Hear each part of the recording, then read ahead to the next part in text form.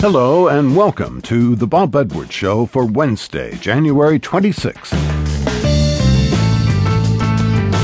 If you've ever felt like a hopelessly straight line trying to appeal to an adventure-seeking bright red dot, then you've entered the world of writer Norton Juster. 50 years ago, Juster collaborated with cartoonist Jules Feiffer to produce The Phantom Tollbooth. Now they've teamed up again for a new book titled The Odious Ogre.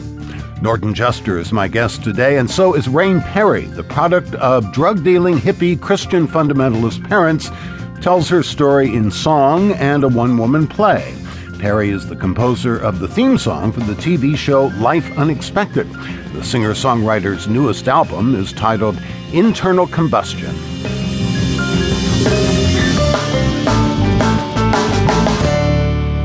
There was once a boy named Milo who didn't know what to do with himself. Not just sometimes, but always. So begins one of this country's most beloved children's books, The Phantom Tollbooth. This 1961 classic is, by turns, whimsical, adventurous, wise, and always imaginative, not unlike its creator, Norton Juster.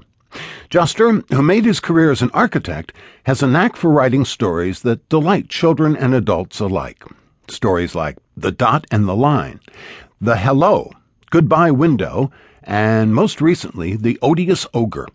The Odious Ogre marks a reunion between Juster and Pulitzer Prize-winning illustrator Jules Feiffer, who also illustrated The Phantom Tollbooth.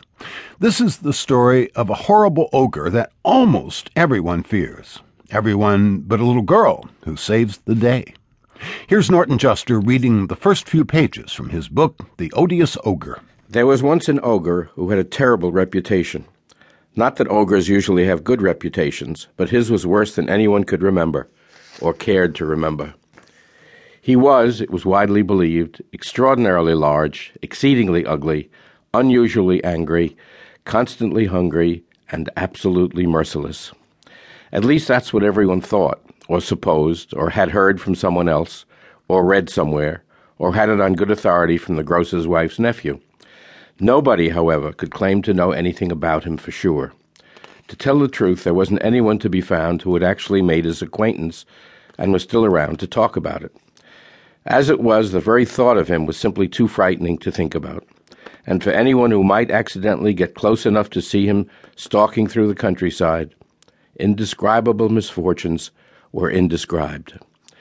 The one thing everyone did know for sure was that they could not think of anything to do about him. It's hopeless. If we try to do anything, it'll only make things worse. Maybe if we're